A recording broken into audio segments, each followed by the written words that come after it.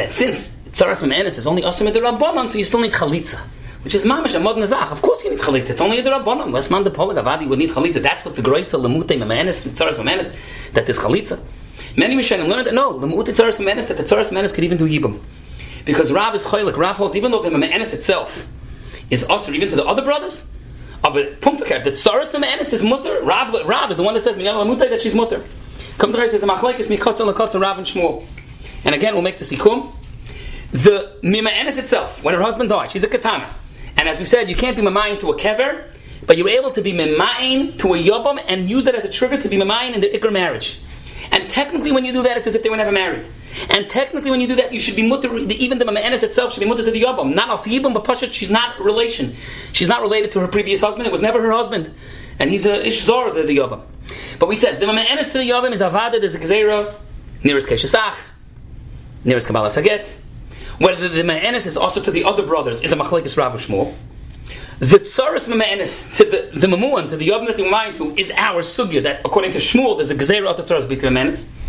The shaila is what does Rav hold? Because we have the problem from the Gemara Daf Gimel. Now there's another issue that Tosfos takes to task, that l'chayra the tzaras ma'anis should be a tzara of a nearest keshesach. Harei the ma'anis itself is osir als nearest keshesach. Why isn't there a din of tzara of nearest keshesach? As I for Tosfos, is the Aruch LaNer says because it's a tzara keshesach la'achar nefila. The Rashash also, you saw just the Rashash that the Eishes Achman nefila zu, the Eishes Achman nefila zu itself doesn't pater. There's also another interesting shaila. Why isn't the memanis itself asr as nesra? Harry, before she did the miyun, she was asr because it was a regular husband and she hadn't done miyun yet, and at that moment it was Eishesach. Why doesn't it apply to nesra? You have to go into the mamakim of the mikan lahabla mafreya. If the mikan lahabla mafreya will take away the nesra. Again, it was confusing, but we'll make again a quick sikum. That when there's a musig of kedushay miyun, that are they doing miyun? You can be oiker as if you were never married the mafreya. It's neschadish that you can do the miyun even after your husband's dead. But derechal, you can't do miyun to a kever. But if there's a zika, you can be mamayin to the yabam, and as such, the miyun to the yabam be'emes makes as if you were never married, and be'emes you should be mutter to the yabam itself, pashat as an ishzor, nor the ma'enes to the yabam itself that she was mamayin to as a hechatim to be do the miyun is also nearest keshesach, nearest kabbalah saget. The ma'enes to the other brothers, machlek is Rav and Shmuel. The tzoras mima'enes to the yabam itself. That's what our sugi is about.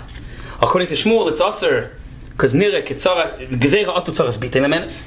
And the shaila is what does Rav hold? On one hand, it would be misbakish that according to Rav, the same way the mima'enes is aser to all the brothers, who then all the tzoras are aser to all the brothers.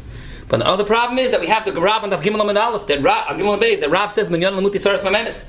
It's a doichik to say like Rashi that lamuti tzoras mima'enes means that there's still chalitza. Of course, there's chalitza. It's a derabana.